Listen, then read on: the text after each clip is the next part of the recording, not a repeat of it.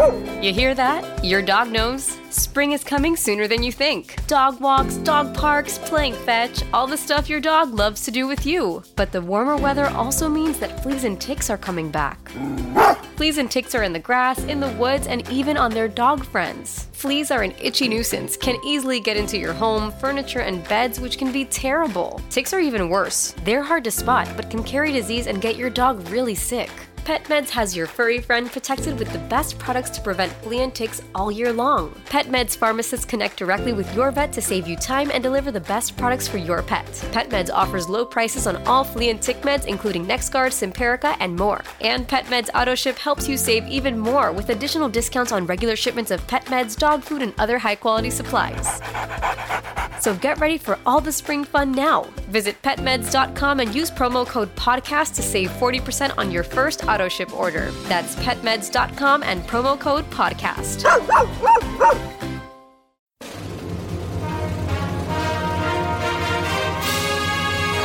Hey, Trojan fans, it's time to get into the huddle with the Peristyle Podcast. The Peristyle Podcast is your weekly ticket to USC football and recruiting news.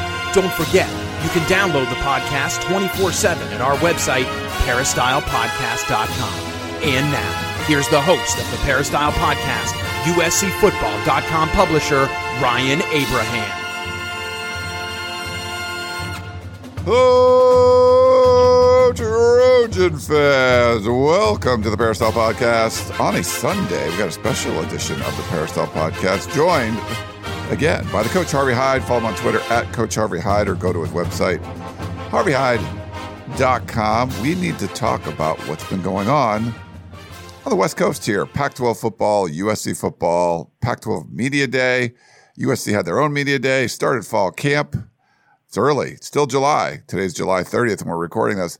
USC already has a couple of practices in for fall camp because they got a week 0 game this year against San Jose State. So everything got moved up a week, and we wanted to talk to Coach about all of that. If you have any questions or comments for the show, podcast at uscfootball.com is the email address, or you can call or text us at 424-254-9141. And if you have that Apple Podcasting app on your phone, please follow us and leave a 5-star rating and review. Really appreciate that. And tell your friends about the Peristyle Podcast. We've been doing this, coming at you since 2008, if you can believe that, talking about the USC Trojans here on the Peristyle Podcast. And from the very beginning, we've had the Coach Harvey Hyde on. Coach, how you doing, sir? You know, I'm doing pretty good. I've had a pretty good, if you call it a off season, there hasn't been an off season. It's basically what's next. What's going to be the next announcement by the Pac-12, or the announcement that USC and UCLA are going to the Big Ten, Colorado going to the Big Ten, Media Day, the predictions of Media Day. I mean, it's just which way do you want to go? It's just unbelievable with all the things that has happened in college football with, of course, the portal, and that's something we never dealt with before, except for the past couple of years. The amount of money that some of these kids are making in the portal. You have to recruit your roster, the roster you already have. So, Ryan, I'm just going to more or less let you roll with it. You ask me any question you want, and if anybody out there has questions, we're going to be back, I think, Ryan, now normally on our regular podcast basis, and try to bring it to everybody. And remember, it's just our opinion on everything. For sure. Just our opinion. We want to share it with you and kind of talk about the news like Coach Hyde talked about. There's a lot of different things. I want to go back to Pac-12 Media Day, and because we never got your thoughts on that. Lincoln Riley, of course, USC head coach, and Caleb Williams, Heisman winning quarterback, Mason Cobb, linebacker transfer from Oklahoma State. The fact that he was chosen was kind of an interesting one, and he teared up hearing from Lincoln Riley that he knew he was going to be the guy representing USC at Pac-12 Media Day. But for a newcomer like that to come in and be alongside Caleb Williams, I thought they both represented themselves very well. I thought Lincoln Riley did a really good job representing himself. It was a weird vibe at Pac-12 Media Day because everyone was focused on the non-existent media rights deal. And, George Kliavkoff didn't even mention USC or UCLA in their opening remarks. I actually told that to Lincoln Riley coach, and Riley said, well, if we win it all, they'll mention us. So I thought that was kind of funny. But any kind of thoughts you had from Pac-12 Media Day from a USC perspective, Coach, or any other perspective? Well, I thought it was sort of a casual media day. I mean by that sort of low key. There wasn't anything really big positive announcements that the commissioner made. Didn't even announce or give a hint on the future of the Pac-12. And I'm sure he had and knew that Colorado was in a position to be leaving. I don't think he wanted to be addressed on that.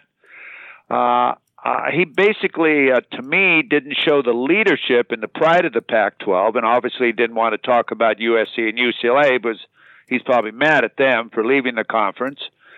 But I thought it could have been more upbeat as far as for the Pac-12. You know, the Pac-12 is trying to survive, and the Pac-12 still has some pretty good football teams in it. If they just sort of patch up a few of the leaks in it, as far as with Colorado going and USC and UCLA going, they can still survive, and it'd be a great conference because it's going to be a Pac-5 conference, and the winner of the conference will have a great shot at going to the playoffs.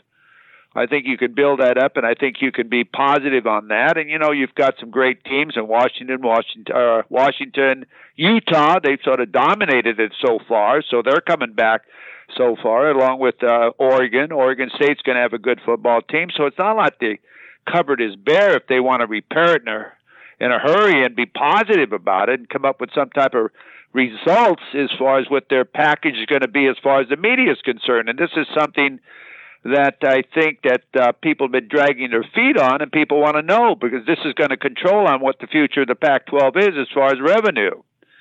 And I think it goes back to where you put someone in a position, nothing against George K. I think he's doing his best. He's walking in trying to stop the bleeding with Larry Scott. Larry Scott just blew it as far as the Pac-12 was concerned, with non-support of USC and all the different things that went through the Trojan campus with the sanctions and, you know, the athletic director changes. It hasn't been a strong Pac-12 for a while. So I think they need to have some great leadership. They need to, you know, stop the bleeding. They got to allow USC and UCLA and Colorado to move on. Don't talk about them too much, but talk about how good the Pac-12 is going to be this year. You know, there wasn't that emphasis. You know, the Pac-12 should be pretty good this year. They got top quarterbacks. They got some good football teams. So I would have focused on that and wouldn't want to talk about too much of the other things. I'd want to say, hey, we're going to have a pretty good conference this year. That's what I would have directed at that. Yeah, I think he tried, to do that. Obviously, it's a tough pill when everyone is interested in the media rights deal and, you know, the actual survival of the conference. I just thought the way he did it was clunky. And, I get it. He was dealt a very bad hand, like you said, from Larry Scott. But, you know, you can go broke with a bad hand that you shouldn't. Like you can try to lose the minimum when you get a bad hand, for a Vegas poker analogy. And it looks like he's going broke with it. And so that doesn't have to be that way. I think he was taking, you know, he took some risks. He was trying to, he made some big decisions and, you know, decisions to stay quiet this last year. I don't think it's paid off. Decisions to talk about how they were just keeping everyone together, and then Colorado slips out, you know, to the decisions to make this go longer and longer as opposed to just getting a deal done that maybe isn't where you wanted it to be. But the fact of having a deal is more important than just being in limbo this long. There was risks on all those decisions, and I think he made the wrong choice on most of them, if not all of them. So kind of a weird spot with the Pac-12.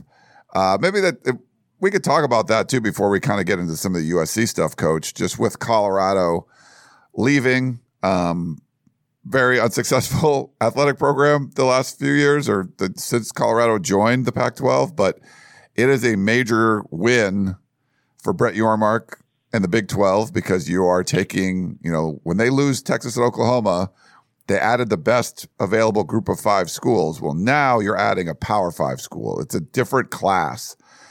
And I think it's not necessarily just because it's Colorado, they were 1-11 or whatever, but, you know, it was a Colorado program that was in that conference for 60 years or whatever, you know, coming back. there's potential there with Coach Prime for sure. There's some buzz, but really I think just opening up the door to be the first domino, and then being able to maybe get another 1 or 2 or 3 schools from the Pac-12 and really putting 2 more torpedoes in the side of the Pac-12 sub. The Pac-12 had an opportunity to do this a couple of years ago. They could have, the Big 12 was left for dead, and Kliavkoff could have gone in and picked through the rubble and took the best options there and really put them out of their misery. They were just standing, 8 count or whatever. You could knock them out, and they didn't. And it's not just Kliavkoff, it's the presidents too. You chose to keep your powder dry and stand pat. And I think that was another bad decision. Now the Big 12 is, it's a phoenix from the ashes reemerging and now taking you down. So your very survival is on, it's just on the brink. And I feel like, Kliavkoff had opportunities there, but this Colorado move to me, Coach, is more about what the next one could be. I think the next one is what could pretty much kill the Pac-12, which is it's hard to say, but that's where it seems like we are. I just want to kind of get your thoughts on that, Coach. Well, I tell you, a lot of movement at the University of Colorado. Prime time comes in there, goes through the whole roster, gets all the publicity, sells out spring practice, sells out all the season tickets for this year. And all within 1 year, brings in all these portal players, and then the announcement that they're going to another conference. I mean, that's a lot of movement as far as in one university and one program in 1 year. And what is going to be a successful program for Prime at the University of Colorado this year? As you mentioned, they won 1 game last year. What, is it 3 games? Is it 4 games?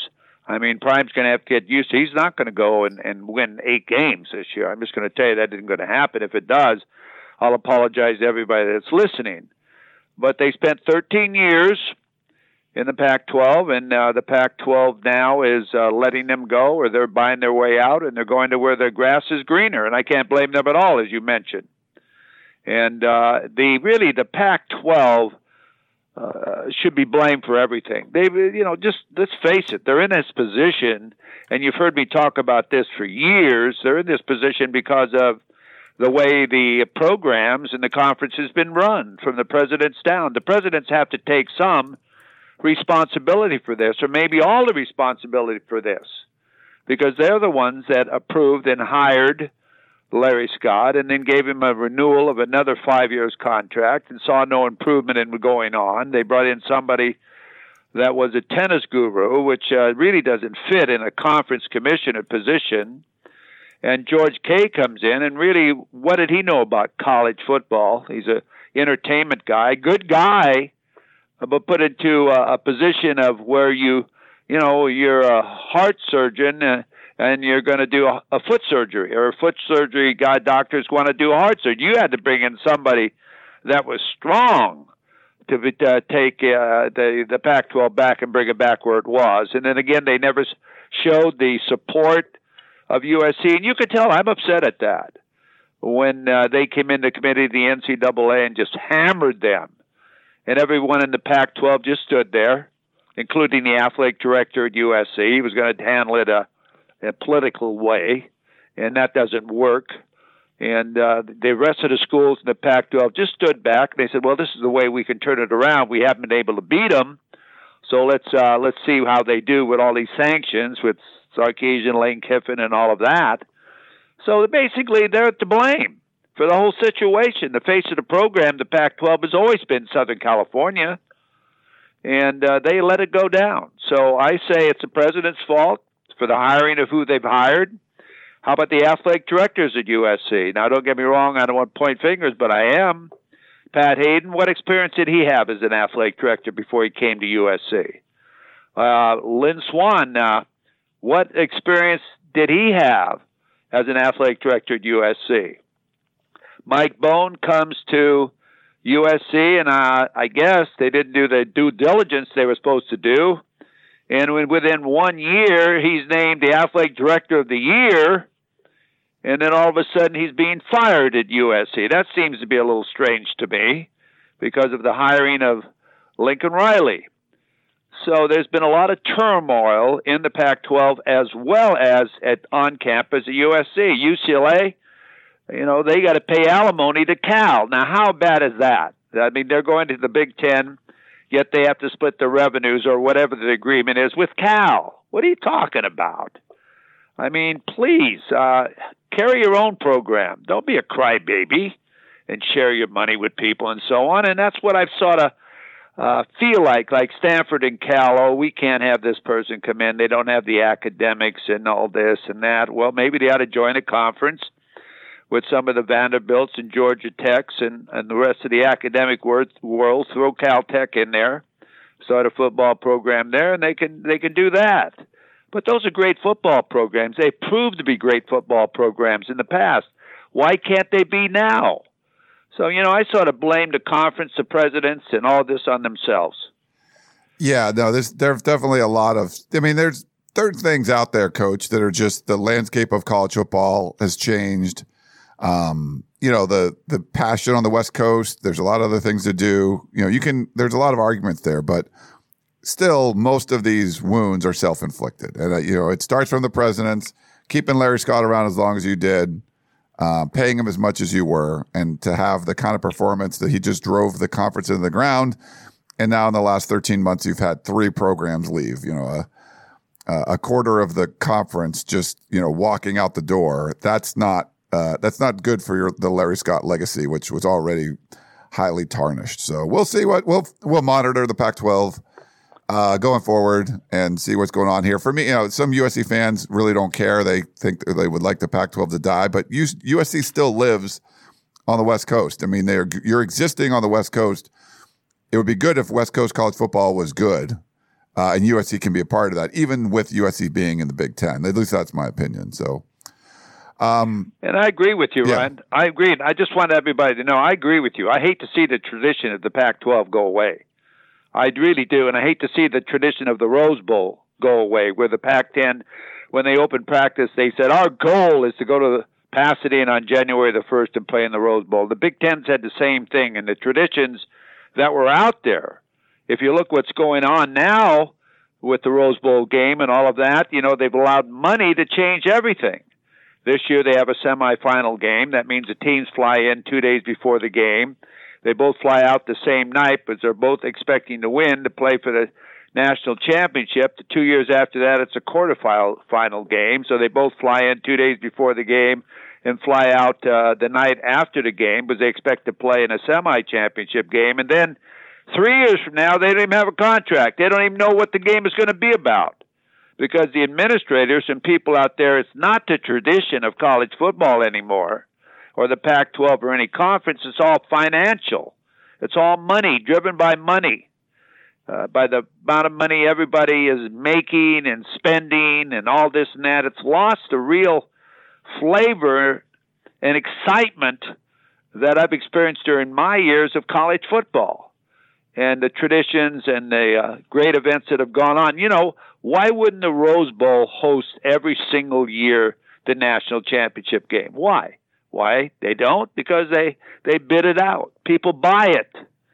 SoFi bought it last year, and I don't think they made any money on the game because they had to pay so much money for the game. Now, I didn't do the accounting, but I'm telling you, it doesn't make sense. Everything driven by money, everything. Players, universities, coaches, commissioners. I think Larry Scott, what do you make? $5 million a year or something like that, Yeah, something Ryan? crazy. Really? You got to wear a mask when you're performing that type of job with $5 million a year. It's it was disgusting, Coach, to be honest. Just what he did to the Pac-12, and the presidents run it. He answers to all the presidents, and they didn't stand up to him. And president of universities have a lot of other things to do. Sports are a part of it, but they don't know the sports world like the athletic directors do. And Larry Scott kept the athletic directors at arm's length for a long time and didn't really get them into the fold until later. And then the president started hearing more about that and why this wasn't going in the right direction and all that. So we'll see what happens with the Pac-12. But I want to get back to USC stuff. USC held a media day.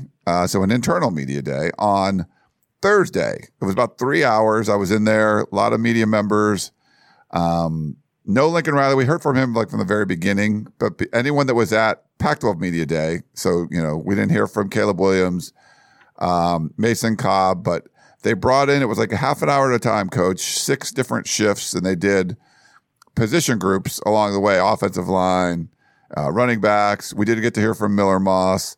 All the assistant coaches were there with their position groups, receivers and tight ends, and you had defensive linemen, you had linebackers, you had defensive backs, and specialists were thrown in there as well. It was a great opportunity, and we're still, we put up a ton of video over at our USCFootball.com YouTube channel at Inside Troy if you want to check out all those videos. I mean, there was just a lot of them.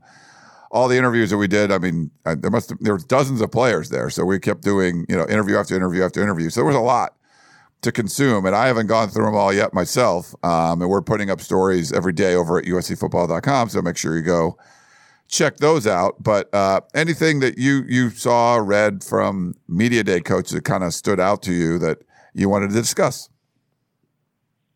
Well, I watched a portion of it. I mean, I'm on vacation, so I didn't attend it. But it was in a setting, at least it was inside. And I understand that you could use a restroom, but you had to be escorted to that restroom. And I'm just sort of making a joke of the whole thing, okay? I guess you couldn't be trusted to go to the restroom. You might see something. And then I understand there wasn't any lunch served. I'm just giving you the negatives, okay? And I understand you got a bottle of water, which was nice. And I've complained about this all the time, okay? As far as the area in the practice field where we have what we call the playpen. Now, Ryan, let me ask you, are they going to allow us to go on top of the baseball stadium to watch practice? Some of that video you're shooting, you're upstairs there. Is that where we're going to be dealing it this year up there, or are we going to be in the playpen? Yeah, so we'll go over the first day of fall camp at a bit, Coach, and I'll kind of talk about what we know from that. But we don't know yet. They haven't told us, at least for the first practice we were there, but we might not be there for any other practices. We might be there every one. We're just not sure yet. Yeah, and then again, now, don't get me up, but I support you guys, okay? But you're the face of the USC football program. You really are. And people get all their information from the services and the media as far as what's happening at USC. And I really feel they should treat you guys right. And the way I understand it, you didn't even have a room as far as when you were at practice or media day, or you're not going to have a room even to go to be able to sit down and work on your stuff or whatever. I guess you go to your car and turn the air conditioning on or whatever. And, I mean, I really don't buy this and understand this. And Lincoln Riley, I want you to know I'm talking to you, too. You're a first-class guy. You got a first-class program. I hope someone's listening from the athletic department to treat your media better as far as treating them first class, because you guys work so hard, Ryan. I know you and your staff. You're getting up at 6. You're getting there, too. You're covering people. You're doing what you're doing. And I just want them to listen to an old coach who's been in a lot of stadiums and run a lot of media rooms and a lot of press boxes, that I really think that's one area they got to clean up. And people haven't really understand what I'm talking about, but you're not in the media at all. But you depend on these guys like Ryan and these other services that bring all this information to you. And you're the face of USC football as far as the public and the alumni and the parents and all of that. And I'm speaking out, because I'm not afraid to speak out. Like I spoke out against Larry Scott all along, and I spoke out against, you can't, why don't you take a step on the Senate? Well, we just don't do it that way. When Graham Harrell was there. I mean, I speak out when I have a topic to talk about. And I really think you guys should be treated better, with more respect. And I also appreciate from USC to give you access to those players as far as being able to interview them. I think that's wonderful. But again, you know, you've got to be able to address the media and make sure that you know that they're being treated as every other university. I'd like them, or Katie Ryan, or some of those staff, to visit a seminar at Alabama or LSU or Ohio State or Notre Dame and see how those media rooms or media are being treated. And Ryan, I'm sorry to do this on your podcast and your service, but you deserve someone to say how good you are and how hard you work. And I know you have great associations with everybody there. You do. And I just want to stick up for you and your guys. Well, thank you. I appreciate it. And I'm curious. I hear from other media members how other places are run, and it's a wide variety. And I think it depends if it's, even when Lincoln Riley was in, Norman, Oklahoma, it seems like there's a difference when it's a college town versus a professional town. Like if you're, the University of Miami, there's a lot of other things to do. There's a lot of other sports in that area. You can't close off access, but it's easier to close off access in like Tuscaloosa because that's the only game in town.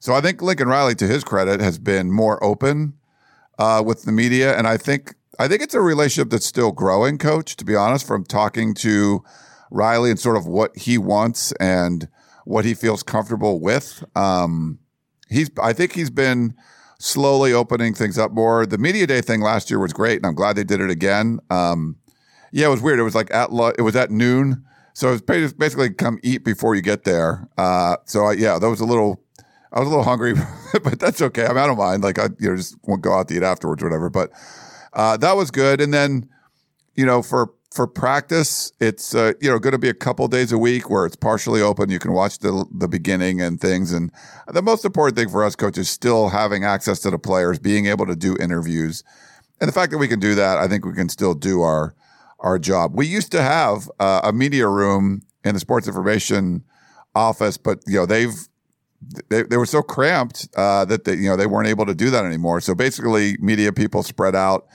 We'll go to the Annenberg School or we'll go to different buildings where there's a lounge. We can sit there and kind of do our work. So it's not terrible or anything. But I'm curious to see when they build a new facilities, Coach, that might free up some room in Heritage Hall where sports information is, and we might be able to get back in there, because I think essentially what happened was when they built the John McKay Center, and that's why they needed new facilities. This was a Pat Hayden thing too. They literally didn't have enough office space. Like they built the offices without any sort of foresight into what the future of college football would be. It was basically like, all right, it wasn't Lincoln Riley. Lane Kiffin has this many guys on his staff. We'll make that many offices. And that was it. And that's when you had like one analyst, and now everyone has, dozens of analysts, and there's no place to put them in the John McKay Center. So I think a lot of it spilled over into Heritage Hall. They don't have a lot of room. Curious to see when they build the new football facility, the other sports can kind of take over John McKay, then maybe it opens up some room at Heritage Hall. We'll have a room in there again. I'm not sure, but just kind of speculating. But yeah, just sort of a few thoughts there, Coach, on it. Well, I'll tell you, to me, it looks like they went to UNLV and they took a look at what they built there. I started it when I was there, and they finished it with Tony Sanchez at the Fertitta football complex. It's unbelievable. Unbelievable. Media rooms, they've got everything for everyone. It's unbelievable. They got snack shops in there. You can eat if you're media. It's just unbelievable. When I went there for spring, I was met by one of the intern people that walked me all over practice. I was treated unbelievable. Maybe I don't know if they treated me as a past coach or a media or whatever, probably as a past coach. But it was really unbelievable. Media was there. They've got a new head football coach in Barry Odom from Arkansas. But I think you've got to do that. And the new facility at USC that I've seen, the design is almost a spit-in image of what they have at UNLV. The way they have the two fields where you walk right out and you're on the football fields itself. And, if they're not thinking of the media when they're putting together this new facility, then they're not thinking, okay? So I think that you need to have people involved that know about that, advise them on those certain things too. And I'm sure they do when you spend $100 million or whatever they're spending to build that building. So, I just hope it's, Ryan, a little bit better for everyone. That's all I'm saying. When you improve it for the players, improve it for everybody. Share the love just a little bit. And I agree with you. I think Lincoln Riley is learning. If you heard him speak even at Media Day, he says it's been a change coming from Norman, Oklahoma to Los Angeles has been a different scene for us. And I think it is a change as far as being in L.A. compared to Norman, Oklahoma. But again, you make those adjustments. Just like he said, the second year will be easier than the first year. Nothing's easy in college football or college athletics. Nothing's easy because when you're at the top, everybody wants to come after you. They all want what you have. They want the crown. Right now, it's USC being favored as to win the Pac-12. Do you think Utah agrees with that? Utah's beat him twice last year. Do you think that Washington agrees with that? They're 11-2, and USC has selected them as their homecoming game. So normally you pick a team for your homecoming game that you think you can beat. So if I'm the coach at Washington, I'm saying, hey, guys, they picked us. So they're going to satisfy their alumni on us. So, there's a lot of rah-rah and a lot of things you can do, especially at Oregon. When you go visit Oregon, that's a tough place to play. So, and it's going to be challenging at Notre Dame. But again, one game at a time, one play at a time, and that's what they're going to be doing. All right. Well, let's talk about the opening of fall camp. It was Friday morning.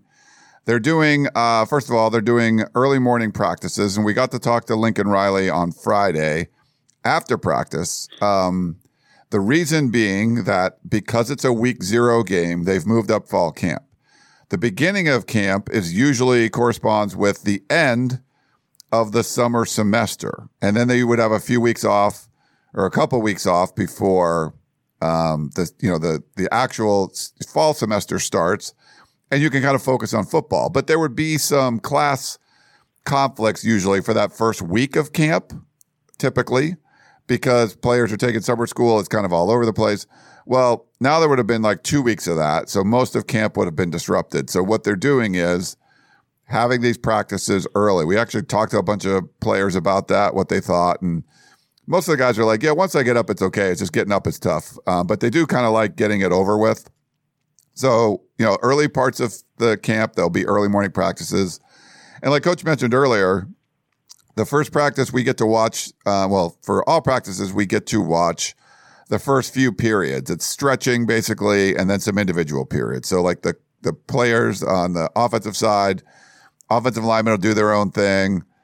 Defensive linemen, do their own thing. Receivers will catch passes from the quarterbacks, and the DBs will do footwork drills or whatever. There's some tackling drills for linebackers, whatever it is. They're individual position drills.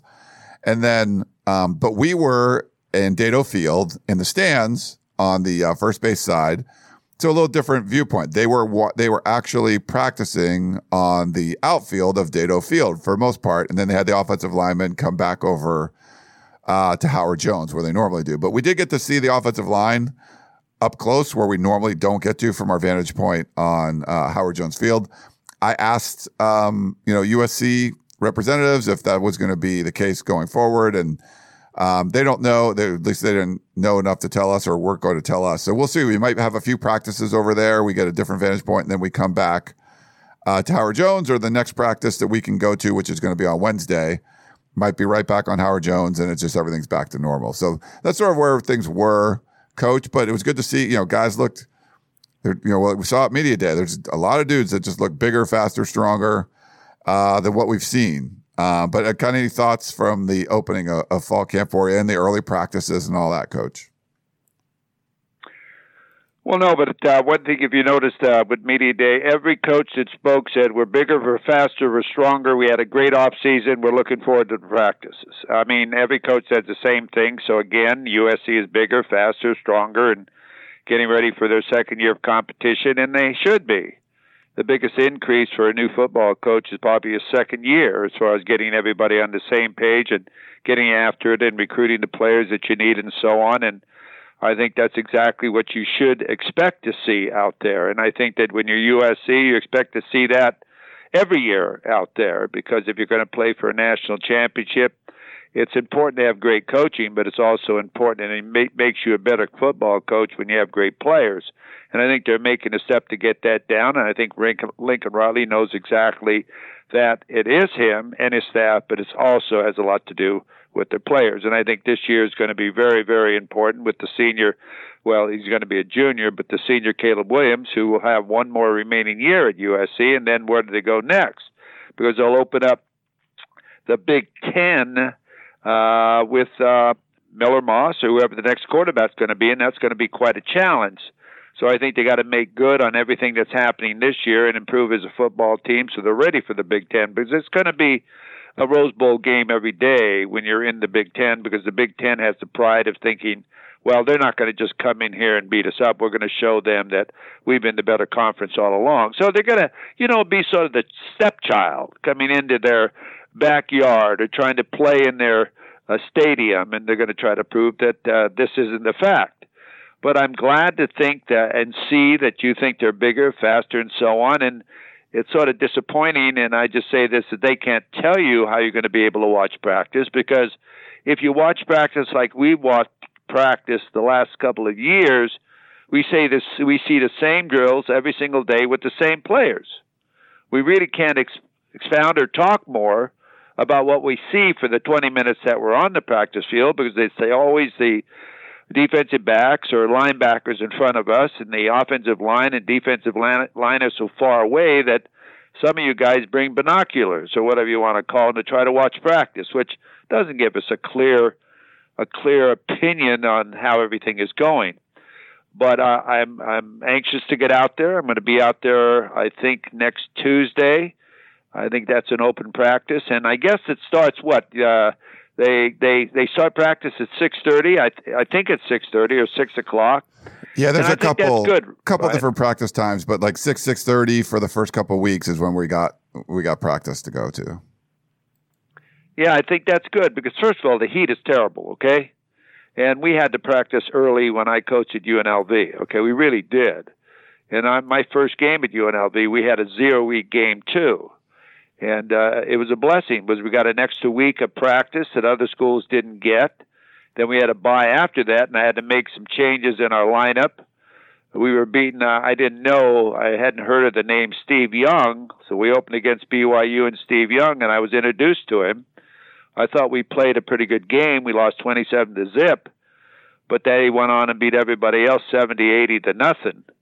And that's when I discovered Randall Cunningham, and Randall Cunningham started. I was going to redshirt him, and he started the next game. But 0 week has advantages too, because you can get more practice days in that help you out more during the season. You get an extra week against the team you're playing the second week, as far as getting a lot of things cleaned up. And I think Notre Dame has a 0 week game too. So I think it's good. Gives us more of a chance to get out there and watch practice and evaluate the players. But, I'm looking forward to it. I really am. I want to eyeball people. If you know where I stand, you always watch me when they come in the gate. I like to eyeball them and watch them walk through the gate and get a real physical look up close of just exactly who they are and what they look like and all of this and that. And then during the period of practice, I have about 10 minutes or stretching. You don't learn anything for stretching, but the 10 minutes I can watch practice, I try to get as much done as I can. Yeah. All right. Well, let's take a quick break. We'll come back. We got a couple questions, and we'll let you go and get some final thoughts from you, Coach. So back in a minute.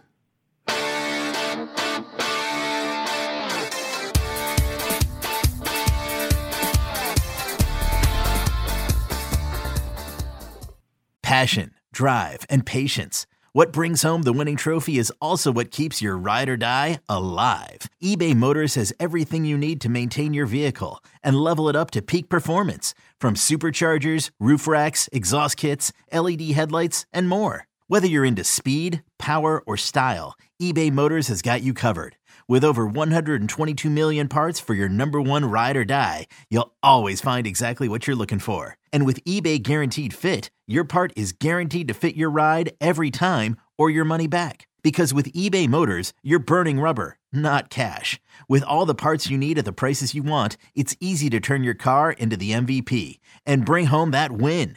Keep your ride or die alive at ebaymotors.com. Eligible items only. Exclusions apply. Introducing the two-way V4, where groundbreaking fuel cell technology meets fresh foam cushioning for the ultimate performance. With fuel cell, each step feels explosive, delivering unparalleled energy return. Paired with fresh foam, experience maximum comfort throughout the game. Its lightweight textile upper offers support and breathability without sacrificing agility. Whether you're hitting the clutch shot or locking down the opposition, the two-way V4 gives you the tools to play at a high level. Learn more and purchase the two-way for yourself at newbalance.com.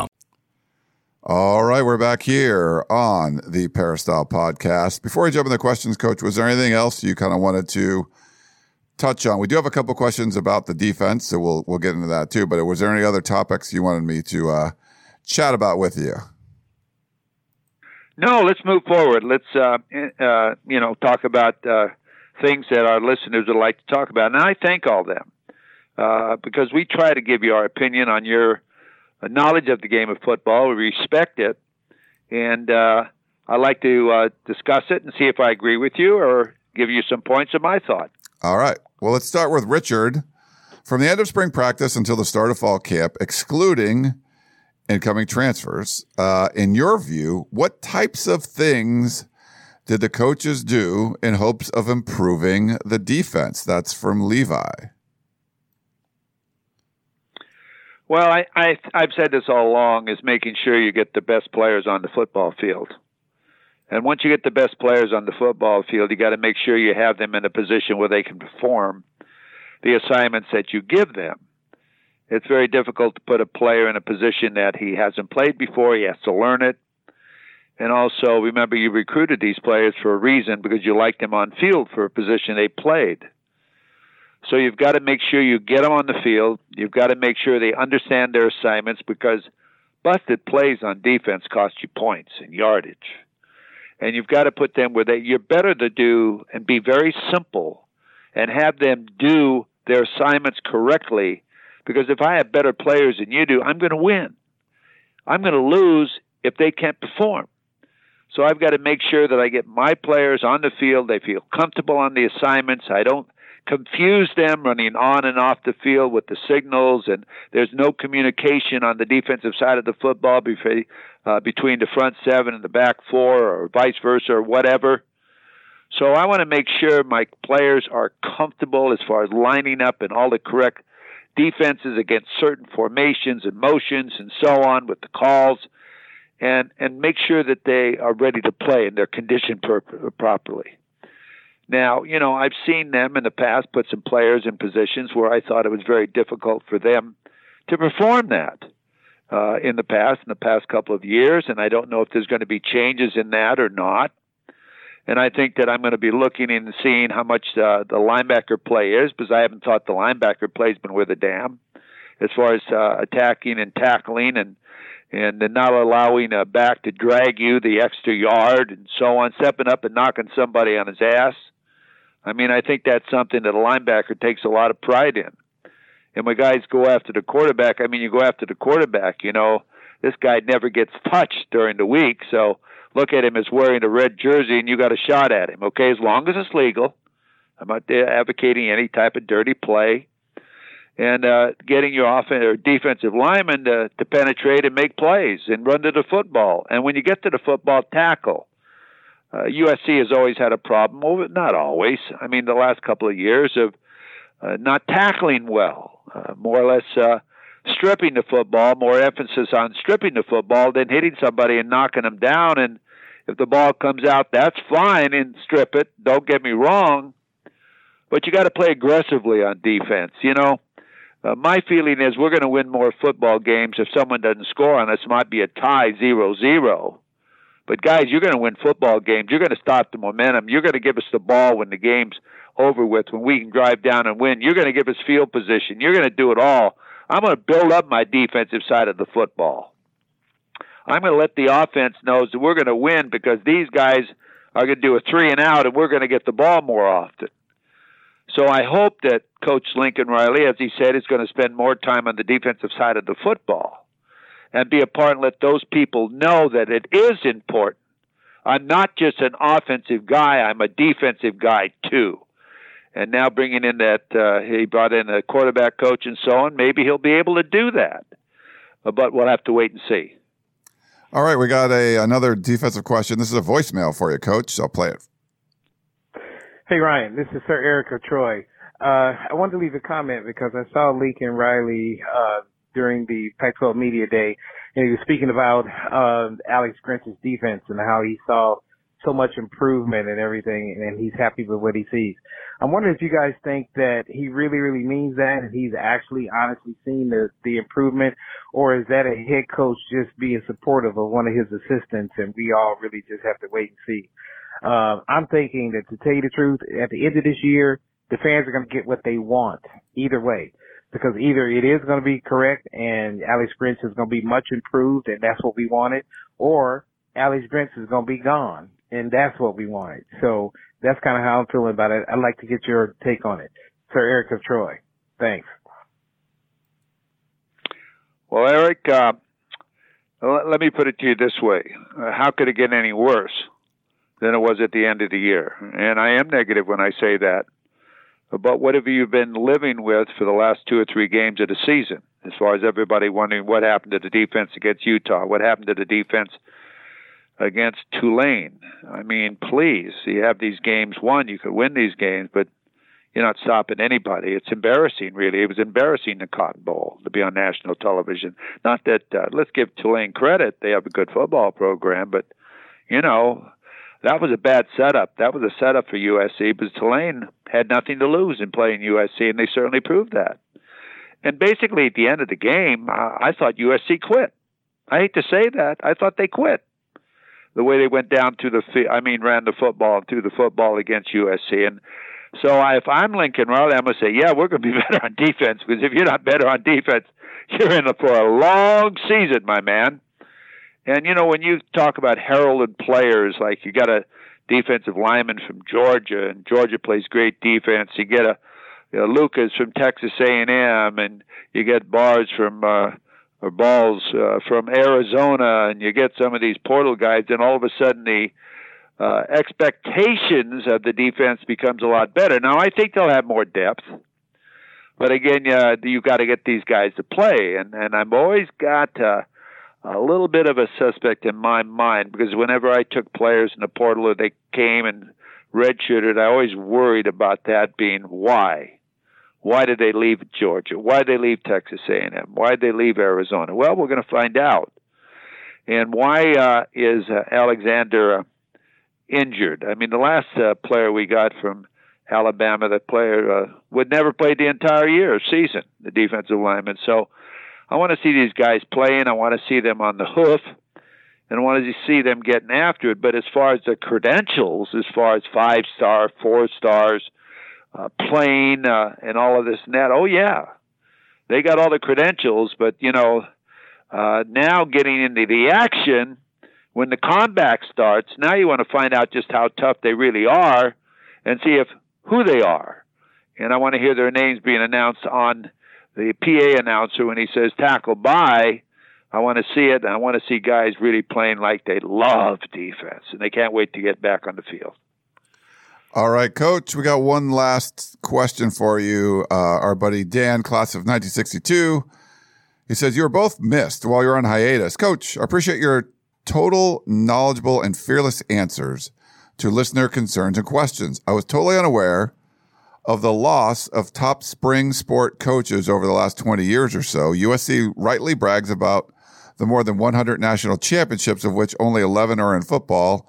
It was top coaches that made that happen. One thing I noticed in track and field is that the top SEC schools recruit to foreign athletes, but that takes resources. In my estimation, USC will not be tops in track and field as they were in the past unless we recruit top athletes worldwide, because the sport is bigger in Europe and the Caribbean than it is in the USA. But as the coach said, it takes money. Fight on and win, Dan, class of 1962. And I'll make a comment quick, Coach. So John Kolich is someone I met with. We've had on the podcast. He's a former USC track athlete, huge donor, supporter of USC track and field, built the John Kolich Center. They built a throwing stadium in the South Bay. He's part of the South Bay Athletic Club. He's definitely getting resources rallied around the track and field programs. They've made good coaching hires. They definitely are recruiting internationally. I've gone in through the office and got a tour and everything. Supposed to have been talking to Quincy Watts. I haven't had him on the show yet, but I definitely want to do that. I think they're definitely putting investment there, and it takes money, like you said, but there is a booster, an alumni, someone that really supports the track program and wants to win, is gathering resources and putting them into track and field. But any thoughts on that, Coach? I just wanted to kind of share what I know at least about track and what they've been doing. Well, like I said, the philosophy is you've got to want to win, and you've got to get the type of coaches that can get the type of athlete, and no matter what sport they're coaching, that is superior.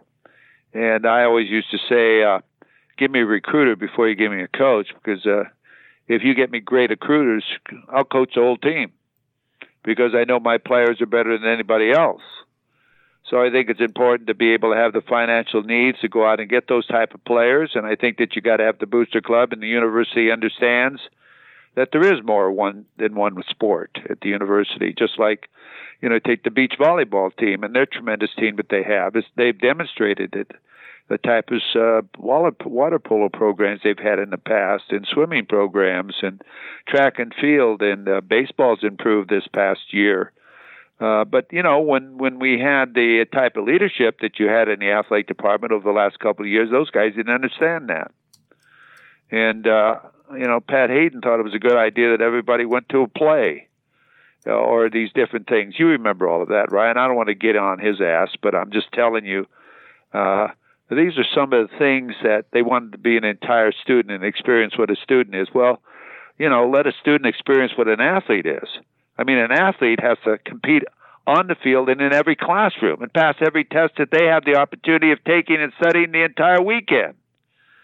So, I don't want to go back to all of that, but I tell you, it's the coaches and it's the players and a relationship and desire to win and be at the best. But you can't do that unless the administration wants you to be that way. And they finance it. And your athletic director is someone who's been there before and compliments the coaches and makes it possible for them to go out and do that and attends those events and make it be important to those student athletes that they see the football team out at a water polo match or at a tennis match. The football team is out there cheering for them. That's what brings a family together. It's not you compete against each other for the bucks or the dollars and the jealousies. Why is football getting this and why aren't we getting this? You all got to get this if you want to win in every sport. Now, football's out there, but you got to have the other sports be out there too, and they got to be important to the people who played those sports and the alumni who enjoy those sports. And there's nothing better than to read your name on that, like the beach volleyball team, how dominant they are. I tell you, it's unbelievable to be able to do what they've accomplished. It's tremendous, because I happen to know the Nethercuts, who's Merle Norman, and how proud they are that they win and they play on their courts that are there on campus. So all of those things are available because people built the facilities and put the investment in there to have these type of teams. And it starts at the top. Carol Folt's got to pass the word down to the new athletic director, and whenever they decide to do that, it'd be great. I mean, I don't know what the process is, but get somebody in there, nothing against the people who are there, but hey, let's get this done. Let's get this done. Let's get somebody in there how long does it take to hire an athletic director? I mean, really, if you know what you're doing and you're a college president, you have relationships where you call around the country and you find out. And at USC, you go after any AD, the best ADs in the country. You don't go after a guy that's at a place that, I don't even throw any names out, but hey, you call up Notre Dame's AD. You call up Ohio State's AD. Smith, you call up anybody. Hey, I'm so-and-so, and would you consider being our athletic director at USC, because we're willing to give you $500,000 more dollars, okay? You can entertain anybody. You don't have to go out and search and get somebody from a school that hasn't done anything. Hey, we're USC. How'd they get Lincoln Riley? We'll go out and get the AD at Oklahoma. I mean, bring him here too if that's what's going to help your athletic department. Don't search. Go after the best. When you have a problem at a doctor's office, do you go to a doctor that's ever done it before? You go to a doctor that's got a reputation and knows what's going on. Well, that's the same thing they got to do there. Carol Folt, go out and get one. If you don't know someone, then maybe you should step down, because you're not the full-rounded person that should be in that type of position of the importance of knowing what your athletic department brings to the credibility of your university. I think the academics are very, very important. But I think also the people that cheer at homecoming and Parents' Day and all of that think it's important too. And your donors think it's damn important. Yeah, for sure. All right. How's that for a closing cause, huh? There you go. Huh? How about, all right, now let's take the field. Nice, Coach. You're ready. All right. Well, yeah, I think it's going to wrap things up here. We're looking forward to talking more USC football as we keep going on. 4 weeks away, basically, from the start of the season. We'll have a lot of coverage from fall camp, everything up over at uscfootball.com. And, Coach, we appreciate you coming on, and we appreciate everyone tuning in and listening to our show. Thanks again, Coach. Hey, Ryan, buddy, thank you very much. And for all of you out there, I'm sorry. Let's take the field now. And believe me, I've already ordered the pizza for the post-game party. So let's don't screw it up, okay? And I enjoyed it. I'm enjoying back working with you. I guess I've been with you since we all started this. 2008, as you said at the beginning? Yeah, crazy. Been a while. Crazy. Man, I was 22 years old then. Can you believe that? Me too, I think. But hey, Ryan, I'm just telling you, we went through a lot of things, and I think Youth Services do a great job. And I think that you should be credited for what you guys do out there. Like I do this because I really like talking football and I like you guys. And, I don't get paid for any of this stuff or so on. It's because of the love of the game and talking about that and working with guys like you that work so hard. And that's why I'm willing to step up and support you and let people know that certain things are going on that aren't right, and somebody's got to make a change. And to see, like the athletic director should come to media day, and if that athletic director knows anything, hey, this isn't right. We should have a buffet here. We should have a bottle of water. We should have a room. We should have a restroom. Treat these guys with respect of who they are. And that's basically the things that I was talking about today, okay? We get it, Coach. Appreciate it, and appreciate you. Appreciate everyone out there. Like I said, hope you guys all enjoyed the show, and we will talk to you next time. You've been listening to the Peristyle Podcast, presented by USCFootball.com. Be sure to tune in next week for the latest news on Trojan football and recruiting. And don't forget, you can automatically download the podcast directly to your smartphone or tablet for free. Just click the iTunes link on peristylepodcast.com or search for Peristyle Podcast at the iTunes Music Store.